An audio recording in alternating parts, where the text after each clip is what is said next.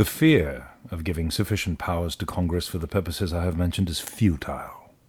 Without it, our independence fails, and each assembly under its present constitution will be annihilated, and we must once more return to the government of Great Britain and be made to kiss the rod, preparing for our correction. The words of General George Washington. And this is The Guardians of the Republic.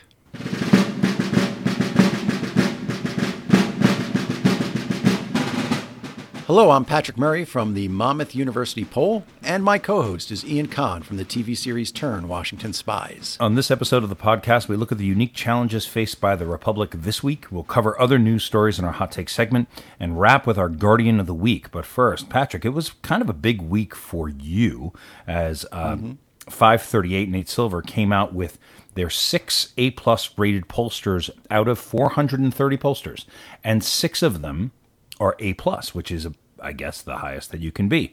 And the 6 were Siena College, New York Times Upshot, Marist College, Muhlenberg College, ABC News, Washington Post, Selzer and Company, and the number 1 pollster, as ranked by 538, was Monmouth University. And that is you. So I teach you. It's a little bit like you won the Academy Award this week. I guess so. Yeah, if we have one, that is. Yeah, thanks, and thanks for mentioning that. Yeah. Obviously, every pollster out there is trying to get it right. One of the things that helps us, I think, with the rankings in 538 is that we actually go into some very hard to poll races, and that they take that into account, that you're working in races that are a little bit more difficult to pin down. So it's like in the Olympics with diving. It's right. You get a degree of difficulty score. But really, honestly, Patrick, you're number 1 out of 430. That's I mean, that's really good. That's not top 1%. That's top 0.2%. That's number 1. That's, the best. That's really something. And one of the, I'm very grateful. We have a great time doing the show. If you were in the top 100, I'd be proud and enjoy doing this with you. Top 2, I wouldn't care. I didn't do it because of that. But the fact that you are the number 1 rated pollster in the country is something. So I feel lucky that I get to talk to you about polls and about where we are as a country every week. And I'm grateful for our listeners as well, that they get, really, I mean, you're the Meryl Streep of pollsters, which means that the president thinks you're overrated, right? I guess so. And like Meryl Streep, one of the things I try to do is keep my ear out for all those different voices that are out there across the country. I can't replicate them like she can, but you can poll them. Yeah, and I think I didn't get into the polling business to predict elections, and that's what these ratings are based on. How close you come to the elections. I really got into polling because I really wanted to understand what makes people tick, and I think these results are a reflection of me being able to do that.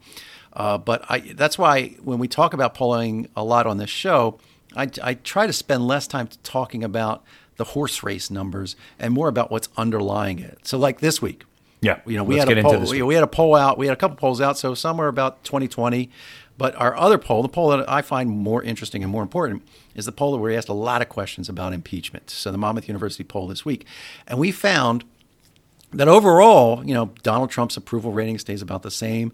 Support for impeachment is about the same as it was. It's in the low 40s there, and this is in line with what everybody else support for. I'm sorry. Wait. The support for impeachment and removal is in the low 40s. Low 40s. What was the number? Really? Because most places were seeing it around 49%. What number did you guys? So our number was 44% for, 51% against. Whoa. And 4% who said, I'm not sure. So wait, those numbers have actually shifted, Patrick, from the last time. No, not from my last time. Remember, I polled right after the Ukraine news broke at the very end of September, and we had almost exactly the same. 44% for impeachment and removal, 52% against. Okay. So those numbers that haven't changed. Now, they've shifted from where they were before the Ukraine news broke. But that's why you see the polls are all over the place depending on how they ask the question. But they're all pretty much in the same ballpark. What we hear, the number that is important here is about the House inquiry. And right now we have 51% who say it's a good idea, 44% say it's a bad idea. Okay, yeah. And that number's been moving up. It was 41% back in August when they first started it. It was 49% who supported the inquiry when the news first broke, and now it's 51%. So we do have a majority. It's a slight majority, but we do have a majority who support the inquiry itself. But what I really wanted to talk about was not those top line numbers, and not the fact that Donald Trump's approval rating is sitting at 43% approve to 51% disapprove, which is identical to where it was a month ago. It's this other part of the question that I ask, which is there a possibility, is anything that Donald Trump could do to make you change your mind about how you feel about him? Yes. And a year ago, 41% said, yeah, I might change my mind. And they were evenly split between approve and disapprove. That's now down to 31%. And that means more people are saying, I'm dug in. So, for example, I approve of Donald Trump. I'm not going to change my mind. That's 27%. I disapprove of Donald Trump. I'm not going to change my mind. There's nothing he can do. That's 36%. Right? Both of those numbers are now bigger than they were a year ago. Mm-hmm. It means what we're seeing is that folks are digging down and doubling down on how they feel about Donald Trump. And there are fewer and fewer people in the middle who really are open to changing their mind about him. Now, there are I'm surprised actually that those numbers aren't larger, that people aren't more dug in at this point. I mean, when we're talking about it here, you're noting that it's gone from 41% of people who are open to change to 31%. I'm surprised there's that much. Yeah. I would think. Now, remember, the question we're asking is not like, do you strongly support him or you somewhat support him? We're asking, is there anything he could do? Could you see him doing anything that would change your mind? So 31% is a low number who say, I'm not even open to changing my mind. Now, I understand what you're saying. With the way we're talking, the way the world's going, you think it would be even smaller. I would than think that it would be 40% and 40%. Got to remember, 40% and this on is the Republican side. Here's my Meryl Streep listening voice coming in, is that we still a significant chunk of the American public tries to keep politics out of their life. Okay. All right. Well, so we talk because we're in this milieu where we're all talking about politics all the time. People who listen to us are talking about politics, but there is a large chunk of America out there who wish politics would go away, and that's why they're not overly concerned with some of the things that we're talking about on this show about the challenges to the republic. How this could have a long-term impact. They're worried about putting food on the table, making ends meet. A lot like actually what happened in the Revolutionary War. You got to remember, there was a huge chunk of Americans during the Revolutionary War who thought it really doesn't matter to me one way or the other whether we're our own country or we continue to be British. I'm still going to live my life the same way. It was sort of one third, where right. You had a third of the people who were hoping to just stay with England, a third who were looking for their own country, and like you said, a third. So I guess that's we're back at the American Revolution in a way. Yeah. So, I mean, that's where I think we are. But the challenges this week are that if you get fewer and fewer people who are able to move, who say, I'm going to move my opinion, then you get this digging down into your trenches, and it lessens the likelihood that these leaders that we are turning to protect the republic, to defend the republic, to defend these constitutional norms, to kind of bring us back from the edge of this abyss, are less inclined to take that stand and go out there and say, okay, yeah, I'm going to do that. Yeah, so let's talk about our challenges this week. So they're sort of the same as the last week. More of them even is because as more evidence comes out, we're seeing more of the same kind of stonewalling. We have down here that Lindsey Graham, we were talking about Lindsey Graham and how he's, as the chairman of the Judiciary Committee in the Senate, he is not going to read the transcripts. What is your take on that? Yeah. Okay. So we're hearing from a lot of these Republicans who don't want to comment on the impeachment inquiry because they say, I'm going to be a juror. Lindsey Graham said, oh, screw that. I'm going to be a juror and I'm not going to look at the evidence. That's amazing. That's what's amazing about that statement. Yeah. It's not that I'll look at the evidence, I'm disinclined to believe it. It's that I'm not even going to look at the evidence. I know how I'm going to vote already. Yeah, because if he does look at the evidence, he probably won't find a way that he couldn't avoid what's going on and what has happened during that time. So in a way, it's kind of smart because there's no way he's, certainly before March 30th of 2020, when his primary is done, he cannot do anything but support the president completely. You know, it's like when you're playing poker and your half your stack is in, and then the other opponent says, "All right, I'm all in." Like, you have a choice. Like, you either go all in with it, or your day is over. And I think that's where Lindsey Graham is. He's just like, "I'm all in. I'm all in on Donald Trump. I don't care what it looks like. I don't care what I've said. I don't care that I was on Axios HBO 2 weeks ago saying that if there is real evidence of a quid pro quo, that's something that is going to be problematic. I'm going to have to look closer at." Well, now we have that evidence of the real quid pro quo, and he's sort of saying, "Well, yeah, well, I'm not going to read that because that's just going to not work in my narrative." Evidence. Let's say we don't have real evidence. We have irrefutable evidence that there was a quid pro quo. Yeah, and Rand Paul this week, on Hannity, which I caught, was talking about the whistleblower and saying how he could call out that whistleblower at any moment, which is sort of shocking if you think about Rand Paul and Lindsey Graham, two of the senators who, when running for president in 2016, were the most vociferous in their opposition to President Trump, are now the two sort of best lapdogs for President Trump. Or attack dogs for President Trump.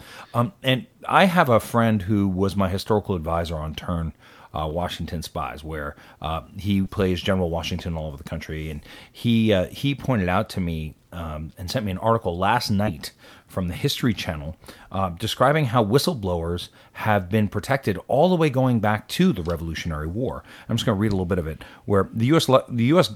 government has long made protecting whistleblowers a priority. In fact, just 7 months after the signing of the Declaration of Independence, the Continental Congress passed what Alison Stanger, author of Whistleblowers, Honesty in America from Washington to Trump, called the world's first whistleblower protection law. The whistleblowers who sought protection were 10 American sailors and Marines who had reported improper behavior by their Continental Navy's most powerful man. Having already answered the call of the new nation to take up arms against Great Britain, the officers gathered below the deck of the USS Warren on February 19th, 1777, a very delicate time.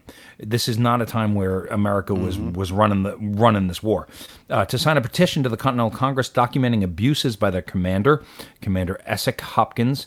Lacking any legal protections for speaking out, the men understood that they could be branded as traitors for denouncing the highest-ranking American naval officer in the midst of war, and the Continental Congress protected them at that time. The world's first whistleblower protection law. Yeah. That's how important this is to our system of government here in the United States. And now Rand Paul goes on Hannity and says, I could say the person's name. He obviously knows who the person is, and says, I could say it right now. And this goes back to what you talk about the public trust and how our republic is built on that trust, an understanding of it. I'll tell you how dangerous this is, of revealing the whistleblower. This is not just some people need to understand that this is a huge challenge to the strength of the republic. Is that even the head honchos at Fox News have instructed their evening hosts not to out the whistleblower. They even understand that this could be a bridge too far, that this could undermine everything that keeps our nation safe as well as trustworthy. This is the role of the press is under attack with this because, this is the whole thing about where your sources are coming from, the need for an independent press. What did Jefferson say?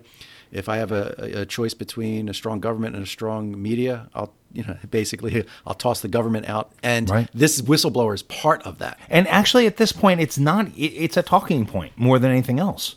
Yeah, because everything he said was true. I mean, everything has now been corroborated by. Well, you're outing the whistleblower for saying the truth. Yes, and for political expediency to say, well, this is not fair because there's some guy who's blowing the whistle. Yeah. But that's what helps keep the republic moving forward. So let's. The whistleblower could have been Chelsea Clinton at this point. It doesn't matter.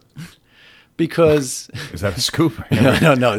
I don't think she's working in the White House. Let's be clear that it's not Chelsea Clinton. No, but I'm saying, no. but I think that the reason why they want to out the whistleblower is they're going to try to find some connection between the whistleblower and their spouse having given $500 to the Hillary Clinton campaign in 2016 or something like that. That's what they're going to try to do. And somehow that will then undermine what the whistleblower said. But of course, it can't undermine what the whistleblower said because it's all been confirmed by the White House itself. But now we're going to get to where we really want to get to today, which is recap in a way of why we do this show to begin with. There was an article in The Atlantic where it was talking about what's going to happen when this all ends, when President Trump is either removed from office or if he's not elected again, and how are things going to move forward? And what are your thoughts about that, Patrick? Yeah, I think we have to think beyond this. And we've been talking about this. This was one of my concerns about having an impeachment inquiry. That's right. Absolutely. Was if we did that and it becomes so overly partisan, it would allow people to dig in on both sides and then just simply say this was a partisan exercise. Either if you're a Republican, you would say it's a witch hunt. If you're a Democrat, you would say the Republicans just simply didn't want to look at the facts, and you would continue to rip the Constitution apart. But we're now in a point where we have to proceed down that path. There's just too much evidence to prevent us from doing that. And I want to read a little bit from this article, which I think is interesting. They said, this episode, as all things must, will someday end. It may even do so without the erection of a full-blown autocracy on the grave of the American Republic. Wow. Trumpism may be rejected in a fair national vote, and Trump may in fact leave office, and a semblance of a rule of law may be preserved. And then it asks, but what then? Can Americans unsee the lawless bacchanal of the past 3 years? Can they pretend it did not happen, and that the fellow citizens who so readily discarded law and honesty, they never did so? That's it. That is heavy, because let's look back at Nixon's resignation. So what did Gerald Ford do right away? Pardons Nixon because he said that we needed to move beyond this. The country needed to heal, and if this became a long, drawn-out judicial process, court process, that we wouldn't be able to heal. Now, you got to remember, these are different times. I was talking to a reporter who was of the baby boomer of the Vietnam era. And he was saying, well, we didn't trust government back then. I said, that's you. That's not the people who were in power. Remember, the people in power at the time in the 1970s were of the greatest generation. These were folks who trusted America. And so it was easier for them to see Richard Nixon as an aberration of the norms and say, well, we can move beyond that. Let's just move. This is not how we are. Richard Nixon was just a one-off. We can't do that anymore. This is not a one-off. This is how things are. Donald Trump didn't just pop out of nowhere. There's further in this article, it says that Trump has, one way or another, changed our national life irrevocably. When one side of a political struggle has shown itself willing to commit crimes, collaborate with foreign powers, destroy institutions, and lie brazenly about facts readily ascertainable to anyone, can the other side then pretend that these things did not happen?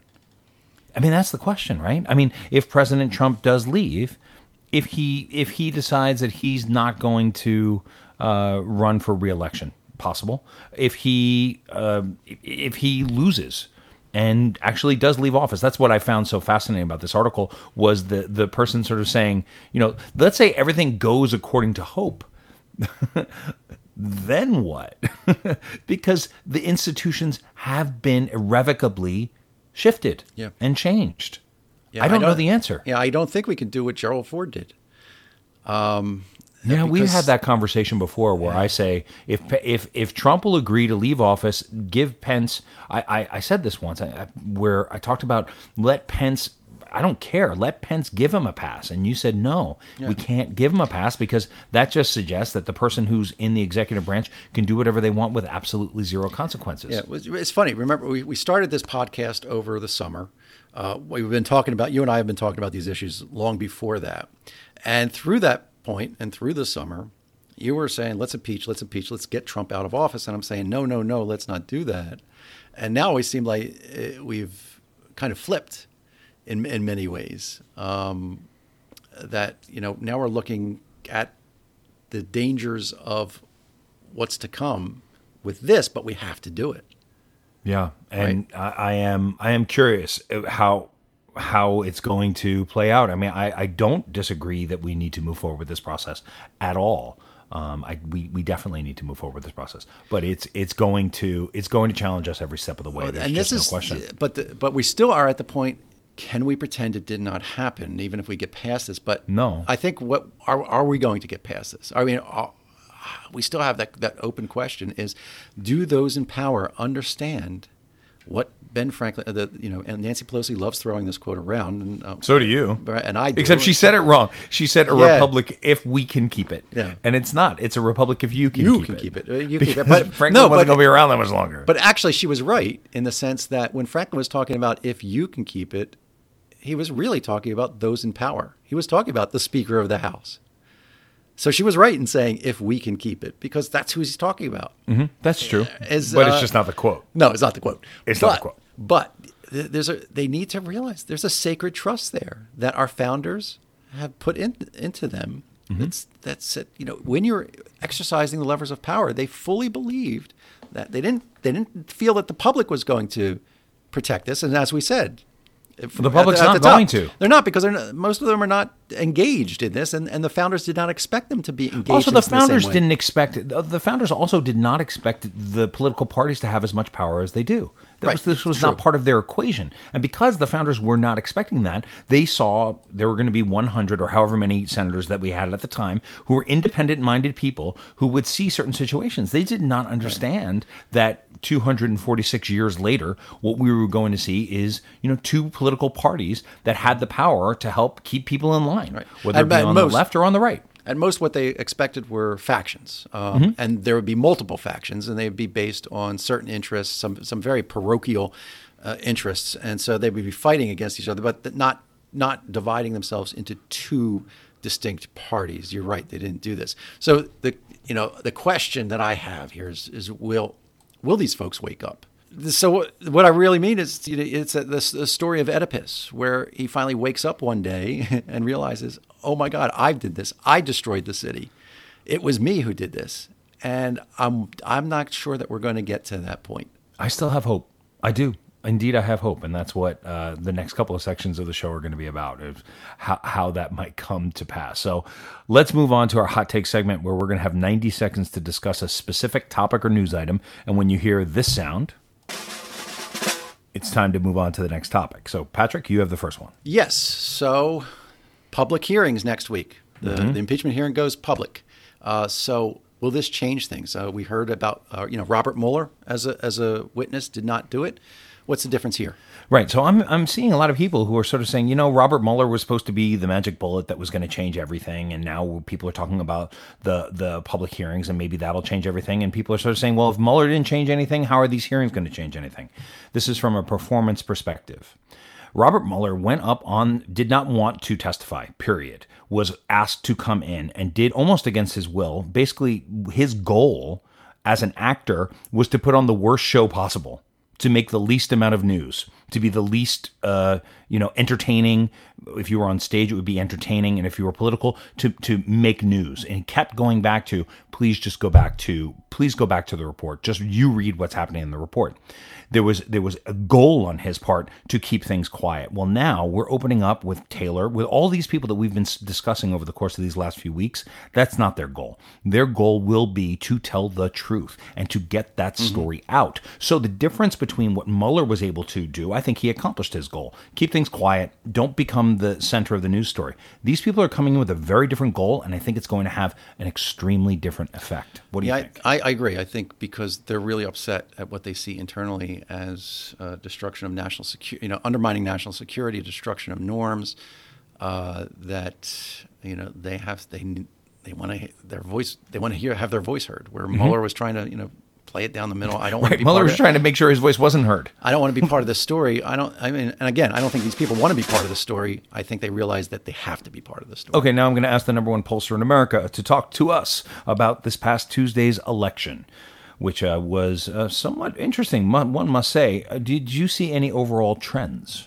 I I did. And I mentioned a little bit at the top when we were talking about polling, but the big trend seems to be that Democrats did well in Democratic areas, Republicans did well in Republican areas. And so the focus was on a number of things. We'll talk about the Kentucky governor's race in a minute, but the Democrats picked up the legislature in Virginia, which is a big deal. Mm-hmm. Especially going into 2020 with the census and the redistricting. Right. And that's a huge deal, although they have a commission on redistricting now. But what we saw is a loss of a Democratic legislative seat in New Jersey, which nobody was paying any attention to. But that happened to be Congressman Jeff Van Drew's old seat. Congressman Jeff Van Drew, one of the 2 Democrats who voted against the impeachment inquiry. Because what is his seat? He was a Democrat holding a seat in a Trump-friendly area. And what we saw is the suburbs, like the Philadelphia suburbs, their county seats in the Philadelphia suburbs go more Democratic. Mm-hmm. But then we saw the county seats in coal country in Pennsylvania, where Democrats were still holding on because of their historical hold on those powers, topple in this Trump phenomenon. So we're seeing the red parts of the country become more red. We're seeing the blue and purple parts of the country become more blue. That means that Pennsylvania probably is going to swing a little bit more blue, but maybe places like Michigan and Wisconsin, which still have a huge rural area, Trump could potentially still do well there. Yes. Okay. Moving on. All right. So I said Kentucky, and I know you were looking at Kentucky. I was, yeah. So you think there are any implications there for Mitch McConnell? Well, I think that Steve Beshear, who was the Democratic Attorney General and the son of the former governor, was a fantastic candidate for office. And Matt Bevin, who was the incumbent, was a terrible candidate. He was hated by everybody. You could even see when Trump and Bevin were standing next to each other. Trump was a little bit like, he proved the role. You can try to be Donald Trump, but unless you are Donald Trump, it doesn't work. Well, we're going to talk about one person who might be able to pull that off later. But I will say that Beshear really was a fantastic candidate.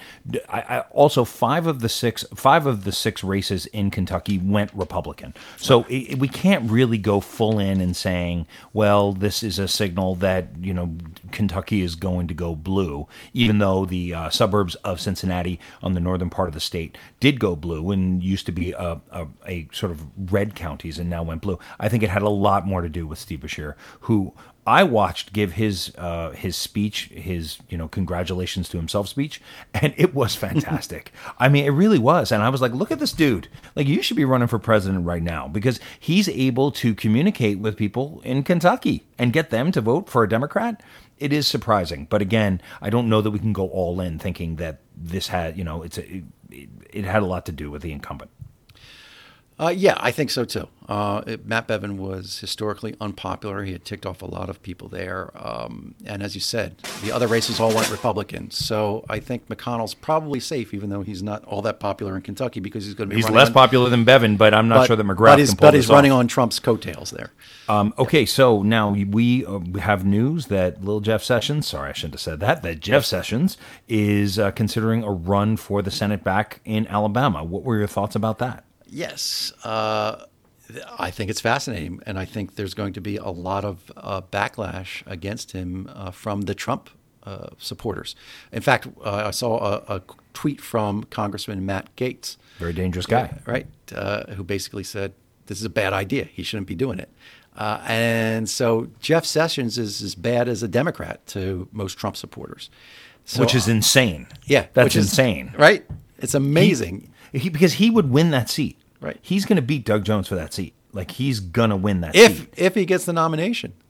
Right, but it would be foolhardy. This is Jeff Sessions. Remember, Jeff Sessions, the former senator from Alabama, who was won that well race, liked. Yes, could lose a primary to go up against Doug Jones.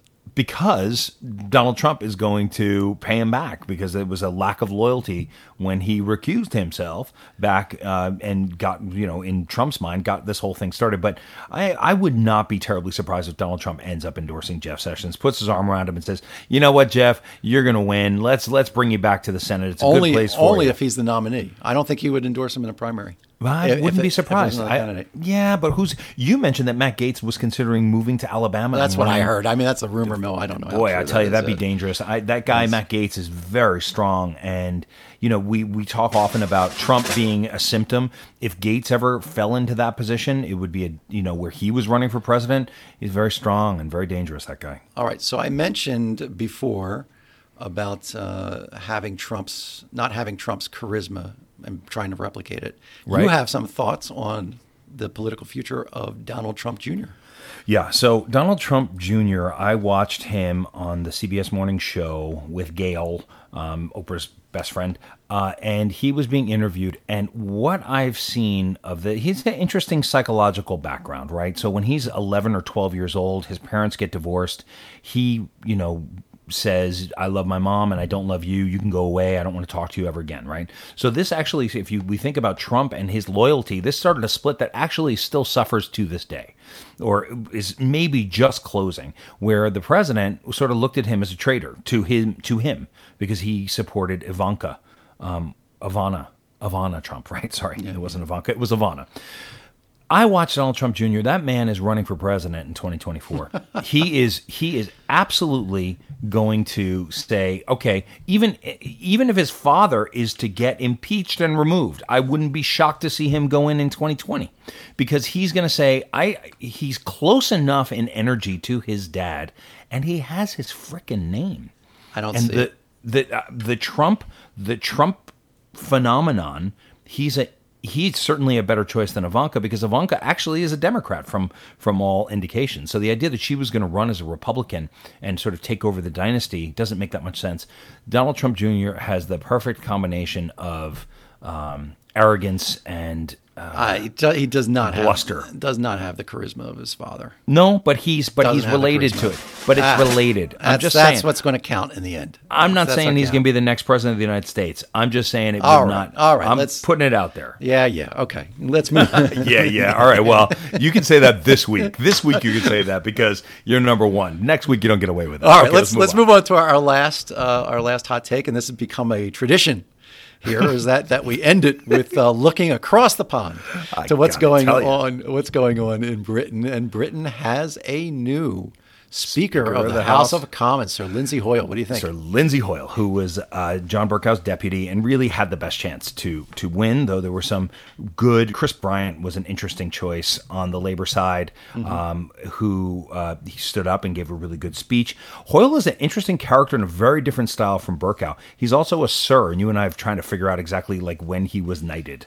Yeah, it looks like it was about 20 years ago when his father, who was a politician, who was a working class politician, was put into the House of Lords, and somehow he became a sir because of that. I think that's makes sense. What's interesting about, but I've always found interesting about Hoyle is he's very different style than Bercow. He's far less entertaining to watch, but he occasionally gets really angry. So, like, if when he says order, Bercow would go order, and keep saying order until he got it. Hoyle's fuse is very short.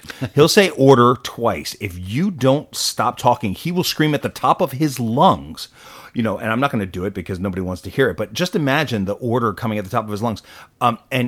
But then he's also the mildest of men and very, very sweet. So he'll scream at you, order, and then say, listen, if you would do me a favor and please let's move on from this question. And it's just, it strikes me that he came from sort of a high-born place and that's part of his style. Also, I just want to say one thing about Kenneth Clark, who was the father of the House, who ran the elections for the House of Commons, a really lovely person who is now being kicked out of his party by Boris Johnson. It was his last day along with Bercow. So tip of the cap to Sir Kenneth Clark. Okay. All right, so let's move on to our final segment, and this is where we usually appoint or anoint a guardian of the week, someone who puts their political and personal fortunes aside in order to protect the Republic. And we have what do you got this week, Patrick? Patrick, what do you got this week? We got a slightly different take because I don't have anybody, but you wanted to nominate a potential future guardian of the week. That's correct. That's the best we could do. We really didn't. We went back and forth on this, and we could not find anyone who had stepped up in that way that we've had recently. So many. I'm going to go with a future Guardian of the Week. I'm going to go with John Thune, the senator from South Dakota. And here's why. John Thune, we've discussed him once before on the show. Very tall. Think of Superman. Looks like Clark Kent. Very handsome dude. About 2 weeks ago, came out and was talking about the situation in Ukraine and said it was incredibly troubling. He then came out 2 days later and sort of said, well, we'll have to wait and see. But he did make just one little jump, just a little taste of dissension, right? Well, for all of the last number of years, his position is second in the Senate. He would stand directly behind Mitch McConnell for all of McConnell's press conferences. This past week, McConnell's giving his press conference, and Thune, who's normally over the left shoulder of Mitch McConnell, was now out of the shot. He was still there, but he was over by about 2 feet, and all you could see was his arm. And you could see him shifting out of the shot. I don't want to be seen with this. I don't want my name attached to this, is what I was seeing. Then there was a moment where McConnell had told all the people around him, when I say I do not see the Senate at this time removing President Trump, if you look at it and you watch, all of the senators who were there dispersed immediately. So it was clear, like, once I say this line, we're done. And don't stick around for more questions because I want that to be the last word on the subject. McConnell got halfway through his statement and Thune starts walking away with this awful, like, just pained look on his face. And the dissonance in his eyes was so strong that I just had this moment and I went, there's a guy who could save our republic right there. Because he wants to. It's just how can he pull it off? Yeah. And that's it. That's the best we have. I have a question about this, though, and we have to keep an eye on this, is he doing that for his own political fortunes, or is he thinking about taking that step away and saying, all right, whatever happens to me doesn't matter. I've got to stand up for the republic. I don't know what the answer to that is. No, yet. what I'm saying is that if this were a movie and you see that character, that looks like the guy who's going to flip. Right. Because Romney's not going to be able to do it alone. So I'm putting out there that based on this one interview and understanding what happens when there's a camera there and your position in the shot, that I believe that he's going to. All right, John Thune, we've got our eye on you. So that's it for this week's edition of Guardians of the Republic. Make sure to subscribe to get the latest episodes on iTunes, Stitcher, Spotify, Google Podcasts, whatever your favorite podcast app is. And you must give us a rating. Well, they don't must, but yes, it'd be no, great if they would. You can't. You have to. As soon as you're done listening to this, you have to give us a rating. Right. Also, you can give us a review. We love to read the reviews too. Check out our website at guardians-republic.com or on Twitter at GuardiansOTR. If you have an idea for a Guardian of the Week, send it in to us for those, particularly at the local level. We like to know what's going on around the states. There's probably people out there who are defending the Republic that we want to know about. And thank you for joining myself and the #1 pollster in America. We will be back with a new episode next week. See ya.